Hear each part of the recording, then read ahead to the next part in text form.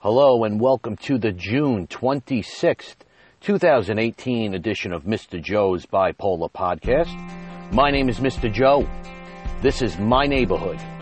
This is my life. But this is our podcast journey. Welcome to Mr. Joe's Bipolar Podcast.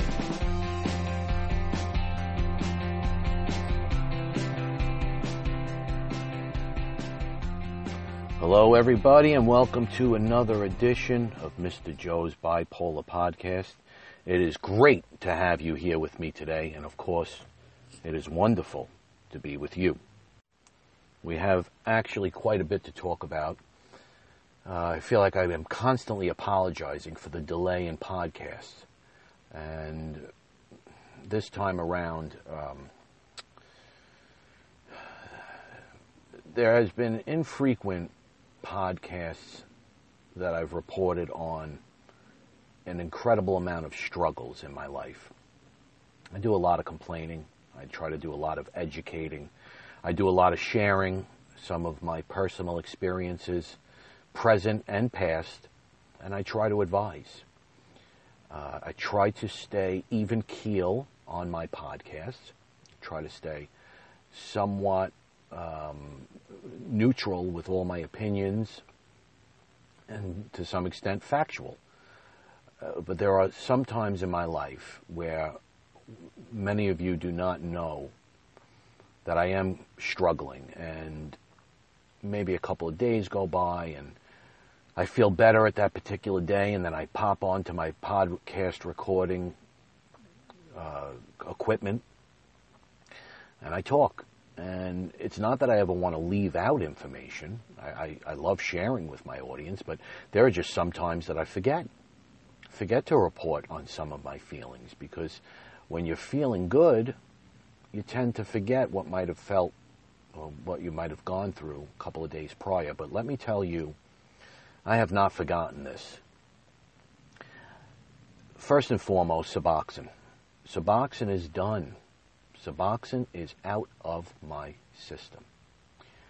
I am completely off, and I've been off, and I actually have no more side effects at all, no more withdrawal symptoms. So I went about this in the appropriate manner. I did my tapering process exactly how I would have liked.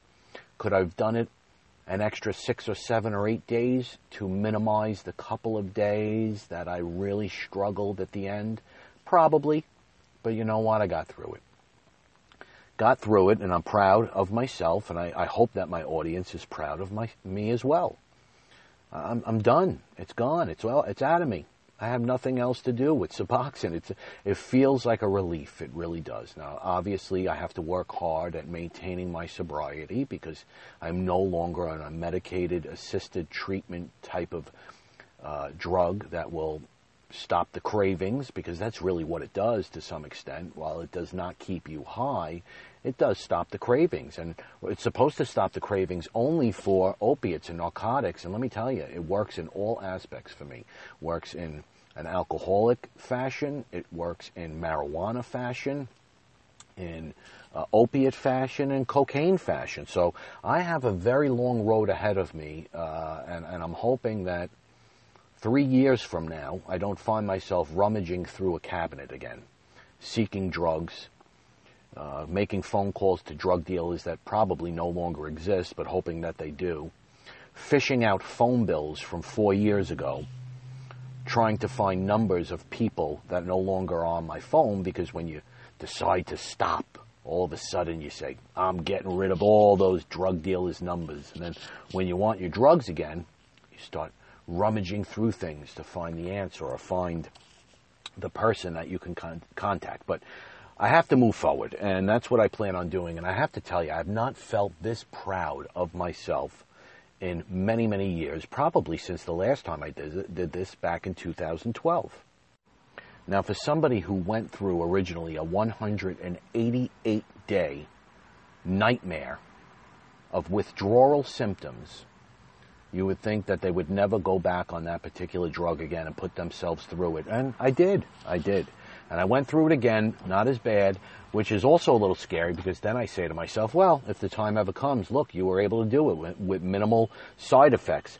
But that is not the case. I no longer want to be on that drug, and I have no intention of going back on it. So I am proud of myself. And one of the things that started to occur, so I thought anyway, was I felt a little bit of sadness. Now, I don't know if this was psychological, based on the fact that in 2012 I was depressed for 106 straight days until I discovered Wellbutrin, and it pulled me out of what I was feeling. Because a lot of our medication, and especially addiction, is psychological to some extent. Obviously, Suboxone carries along with it the physical aspects of it, physical withdrawal symptoms, but psychologically, I could not understand why I wasn't depressed. And on June 20th, just a few short days ago, I felt like I was going to cry. And I did report on this, and my solution was to up my Wellbutrin, my antidepressant, from 300 milligrams to 450 milligrams. So that day I emailed my psychiatric nurse, which God bless her. I have to tell you, there may have been times I called her names or said things that were unkind about her. She is absolutely brilliant. She really is. She's a wonderful, wonderful woman. She's kind, she's compassionate, she's smart, she's understanding, and she's easy to work with. And more importantly than anything, she understands the stigma of mental health and bipolar disorder. She understands the statistics of the limited number of psychiatrists that are out there and or willing to help those that are currently diagnosed with a mental illness. And she finds it appalling, and she actually described that to me very recently. So I emailed her, and I told her I'd like to go up to 450, and she doesn't argue with me ever. She wants to do what's right by me, whatever I feel. She puts a lot of trust in me because of what I do for a living, and because I am so directly connected to disabilities and mental illness. And that's one of the reasons why I find it rather easy to record a podcast, because this is what I do. I do it out in public. I do it out on a wider scale in front of an audience. And when I say wider scale, I could not reach more people than I reach during my podcast. But when you stand in front of people with a microphone and a podium and you walk around an auditorium, to some extent that feels like a bigger audience. But there could be no bigger audience than who I'm speaking to now.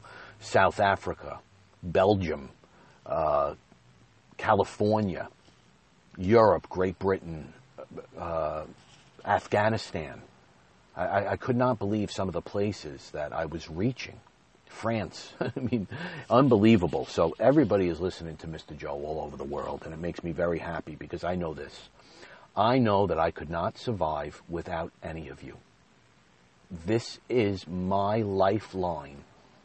This podcast is what I need to survive and what I need to move on and what I need to feel well in my life. And it is something that I can never give up. It's something I can never take for granted. Because if I do and I lose this, I'm going to lose a piece of my life that will probably lead to detrimental and devastating outcomes. So I upped my Wellbutrin to 450 milligrams, and I thought I was doing pretty well, I have to say. And as of yesterday, and when I say yesterday, I'm speaking of 4:30 a.m. in the morning, I was awoken by probably the most horrific headache that I've ever felt in my life. And for those of you who suffer from migraine headaches, migraine pain, I honestly do not have an idea how you do it. Because I was awoken by this headache, and when I tell you, I could not function.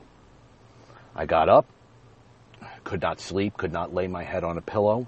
I took 3 Tylenols because I had no Advil in the house. That did not help. Took a shower. I ate breakfast. I continued to get ready for work while my wife watched me struggle and shuffle along with my feet. And I literally could not look at my son. I could not pick my head up. I could not look into the light. She told me to take a day off. I refused. I said, well, what if this continues? I'm going to need this because I only have 8 hours left, which equates to 1 day up until July 1st. Yes, I replenish, and I get another 16 days as of July 1st, but I have to be very careful because if I'm feeling this way now, what happens in a few days when I need more time? So I said, I'm going to get to work, and I'm going to do the best that I can. And the drive into work was horrific. I could not see. I could not think. The headache was just unexplainable. I can't even describe it. And when I shut the ignition to my car, I walked into work, and I realized at that moment that I could not be at work for several reasons. One, because of the headache, and also because I started to get this overwhelming feeling of depression. Now, how could this be? I just upped my antidepressant. I should be feeling better. Felt like I wanted to cry. So my coworkers who surrounded me knew something was wrong because I looked like hell. And the headache was a real thing. I had never suffered a migraine like this before. And one of my coworkers actually set up a yoga room that we have for our children with autism. There was nobody using it, and she put me in there, and she covered me with blankets and propped up some pillows, and she said, please put your head down and stay here. I took 2 Excedrins, by the way, Excedrin migraines, before I left for work, and at this point, nothing had helped. It's still 3 Tylenols, 2 Excedrins, nothing. She covered me up. I laid there, and finally my boss came into the yoga room, and she said, please go home. I said, I punched in already. I said, I'm supposed to be here. She said, I don't care. Get out of here. You're not well. I said, okay, I'll make up the time on Saturday. And she looked at me. She goes, would you shut up? She goes, just go home. You're not making up any time, which was very kind of her. I adore my boss. She's awesome. And she knows how hard I work. And she knows that even if I did punch in and I didn't put in a full day, eventually in the next couple of weeks, I will make up that time. So she told me to go home. So I drove home, and the drive home was just as difficult as the drive in, and if not more, because now as I'm driving home, I'm nervous. I'm scared. I'm anxious. My head is still pounding. I knew I had an appointment that evening at 8 o'clock, and while I could not wait to see my psychiatrist to see what on earth was going on, I was scared to see her. I was scared to face her. I was scared to tell her that I had become a failure with my increased dosage of Wellbutrin, because that's what seemed to be happening. These effects were not from Suboxone withdrawal. These effects were clearly from the increase in Wellbutrin. So at home, as soon as I walked in the door, my wife was actually home, not sleeping, but laying down with my son, Mickey. He was taking a nap, and good for my wife. For the first time in a long time, when I pop in during the day or when I speak to her, she's not working. She needs to take a break also, and she decided to just kind of lay down, and she was probably doing work over her phone. She certainly wasn't sleeping, but when I came in, I said, wow, this is perfect. I said I could lay down with the 2 of them, and I honestly could not even get in bed. I was so nervous that I could not even get into bed, even though my head was spinning. So I walked over to the cabinet, and I took a 0.50 of Klonopin. And within a half hour, I was out like a light. My son and my wife were up. They left me in the bedroom. She went for a walk with the dogs, and I slept for about 3 hours, possibly 2.5 hours. I awoke, and the feeling was worse than before. I felt isolated. I felt scared. I felt anxious. I felt depressed. I felt paranoid. I felt overwhelmed. I still felt tired. Yet I still felt energetic. I couldn't wait to see my doctor. But again, I was scared. I didn't know how I was going to make it through an entire day. I honestly didn't. Anything I did, any move I make was a task. Here's what I discovered, because all I did was race and think, and my racing thoughts were just consumed in my brain. On Saturday, my wife and I went to get new vehicles. We had to turn in our lease.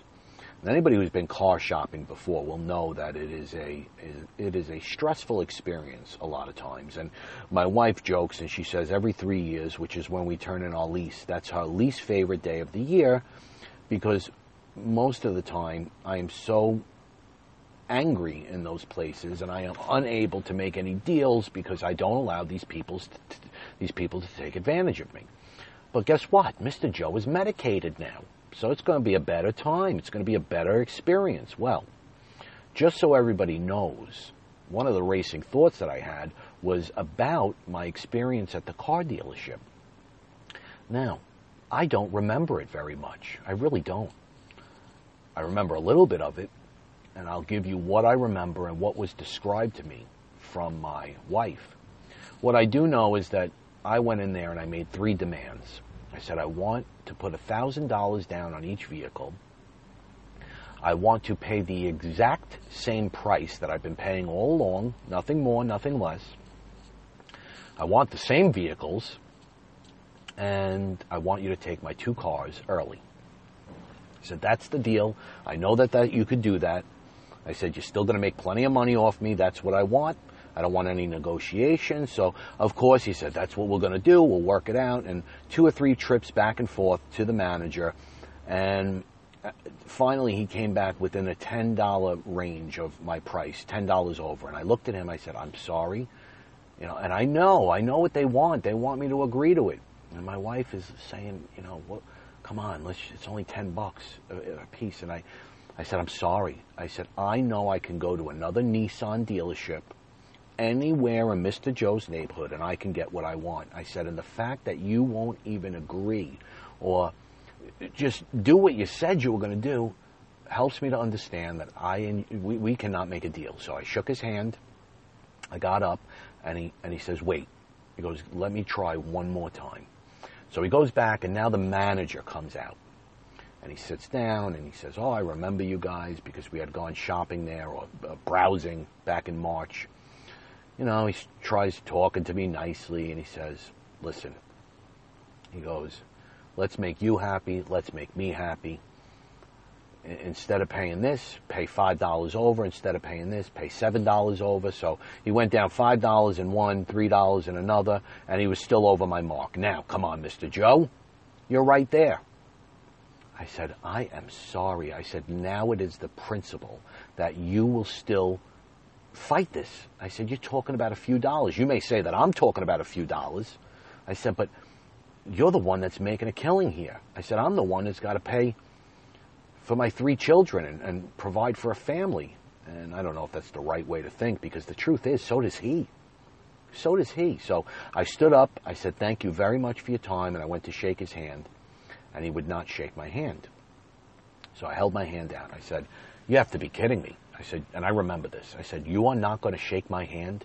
I said, you're going to leave me hanging here like a DICK in front of everybody? I said, that's fine. That's where it all goes blank. I pulled my hand back. I said to my wife, according to her, let's get the F out of here.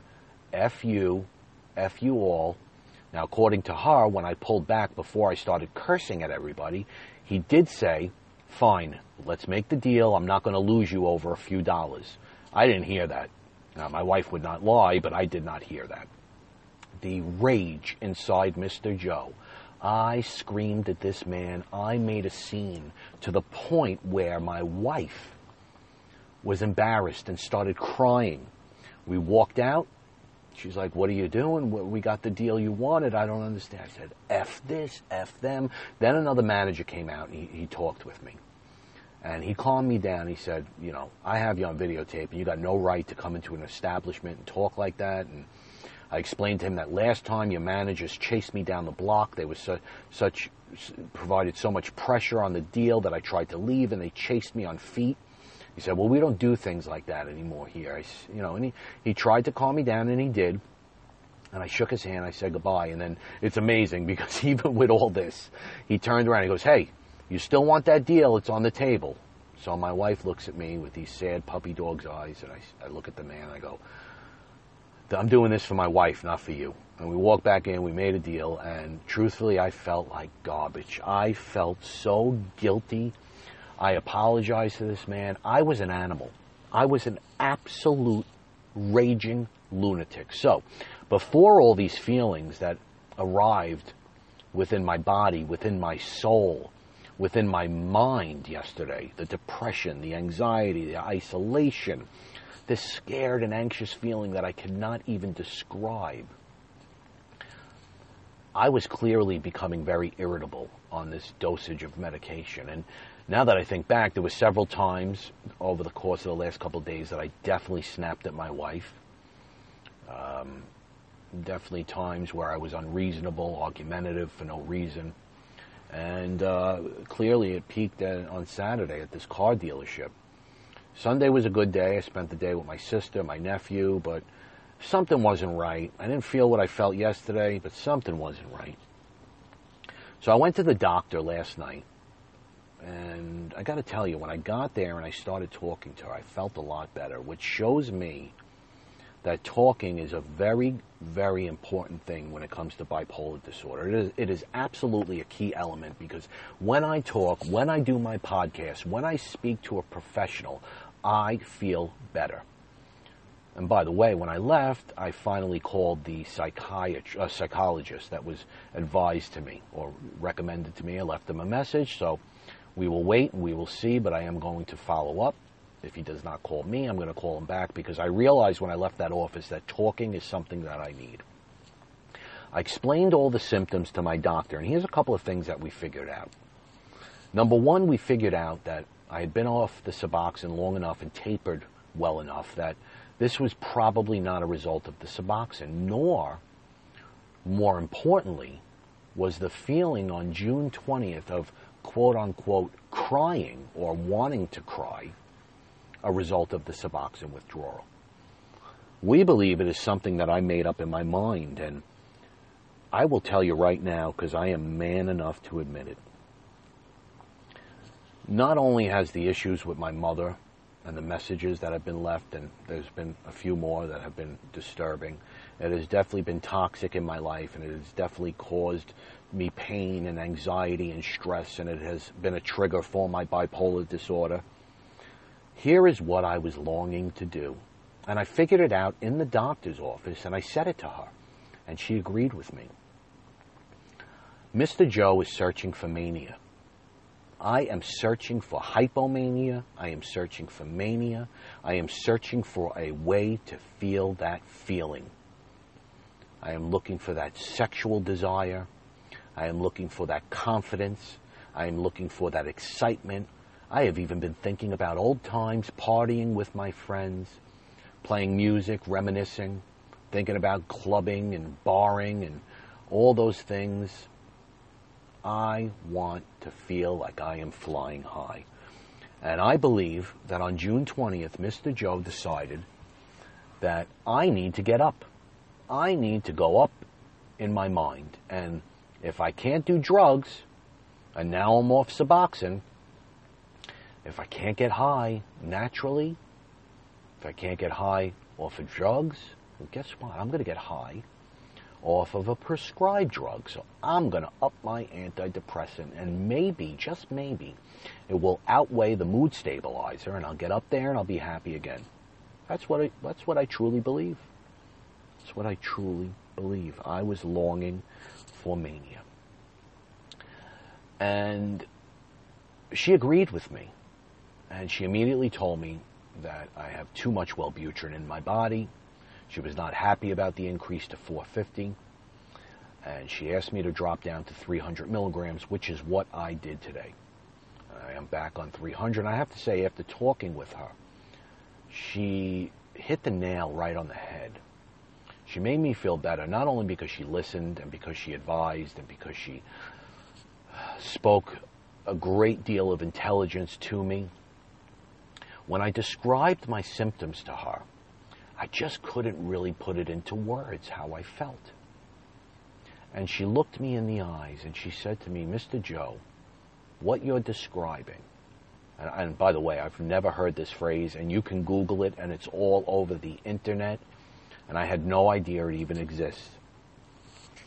She said, Mr. Joe, what you're describing here is something that feels like or is called impending doom. I said, holy God. I said, that's it. I said, that's what I am. I don't know. It's an uneasy feeling. I said, I don't know what's wrong. I feel like I'm out of sorts. I'm foggy. I'm not in my own body. I'm nervous about everything that's going to take place. I feel like everything's going to be a disaster. And she stopped me again. And she said, impending doom. And that's what I felt. And that could not describe it any better. I thought it was absolutely brilliant. And I told her that I would be using it on my podcast, and here I am using it on my podcast, because that is certainly not only something that the wrong medication or the wrong dosage of medication can cause, that impending doom, but that's a real feeling. That's a feeling that goes along with anxiety. Now, I've never had it to this level because, and this may not make sense, I think things feel worse when they are medication-induced, if that makes sense. When I suffer paranoia, when I suffer anxiety based on an improper dosage or the wrong medication, it always feels so much more uncontrollable and so much worse than just the regular anxiety or the regular depression or the regular nervousness. And maybe it's because I feel like there's a chemical in me, and that no matter what I do, no matter what I act like, no matter what I tell myself, until that chemical subsides or gets released or removed from my body or stabilizes, I'm not going to have control of the situation. And that's how I felt. I felt like until I got back down to 300 milligrams, I was not going to have control. Now, when I left the office, I felt a lot better, which showed me that, you know what, maybe I do have control to some extent. But there is no doubt that this was a horrible experience for me. It's probably really important when you're feeling a certain way. Actually, it's detrimental. Actually, it has to be done. You need to talk to your doctor. You need to discuss these things. You need to explain. You need to talk about your feelings, what you're feeling. Maybe we could have addressed the fact that I really wasn't sad. Maybe we could have figured out that I was longing for that mania beforehand, and she would have never recommended that I go up to 450. Maybe she would have had another recommendation. And I have to tell you, before I left, she mentioned a couple of things to me. She mentioned Latuda again, and we're not going to go with that yet. We're going to give this 300 another month. I'm going to see how I feel. She also gave me another medication called, and I cannot pronounce it, so I'm going to spell it for you. It's Vraylar. Vraylar? Who knows? Vraylar? I don't know. They're all antipsychotics. That's what I do know. And if this Wellbutrin and this Lamictal do not stabilize and keep me well for the next month, it may be time to try something else. I think I'm going to be okay with the 300 milligrams, but that is if I get my act together and stop longing for this mania and realize that the happiness and the wonderful things in life that I look for, that I long for, that I want, are right there in front of my face. They are with my child, they're with my family, they're with my health, they're with my sobriety. They're with my desire to get well, my desire to stay well. And I'm very sorry that I'm getting emotional on my podcast. Mr. Joe does not do this a whole lot. But I have to keep my crap together, for lack of better terms. And that is not easy with bipolar disorder. It just is not. It doesn't matter if we're medicated or not. So please, if you're out there and you have bipolar disorder, I need you to understand this. You're not alone. And if I have not said that directly to my audience, I'm saying it now. And I may have hinted towards it. I may have spoken many topics that relate to the fact that we're together. But I've never really come out and said these words. You are not alone. you're no different than me. Yeah, your symptoms might be different. We might suffer different depression time frames and different mania time frames. Some of you may not really become manic. Some of you may not become depressed like me a lot. I suffer more from the mania. Some of you may not even be addicts. The vast majority of you may never have tried drugs to self-medicate. Some of you were on drugs your entire life, like me to some extent. 16 years old, I started smoking marijuana. That's a drug. Now, again, it's important you understand that you're not alone. And that's why I do these podcasts, to help people understand that they are not alone. I am with you. I am here for you. And I will always be here for you. And I know that I could not survive without you. So if you have any comments, if you have any questions, if you want to talk to Mr. Joe, you are always free to reach out. My email address is mrjoebp@yahoo.com. You could find me on Twitter at Mr. Bipolar Joe. Reach out if you need to, because I love reaching out to you. If you are living with a mental illness, I ask that you continue to work hard. I try my best to work hard. If you love or you care about somebody with a mental illness, I ask you to continue to support that person in the best way that you know how. And if you are struggling with a mental illness, or an addiction for that matter, I urge you to keep fighting, and most importantly, soldier on. Thank you for listening to Mr. Joe's Bipolar Podcast. Everybody have a great day, and I'll talk to you soon.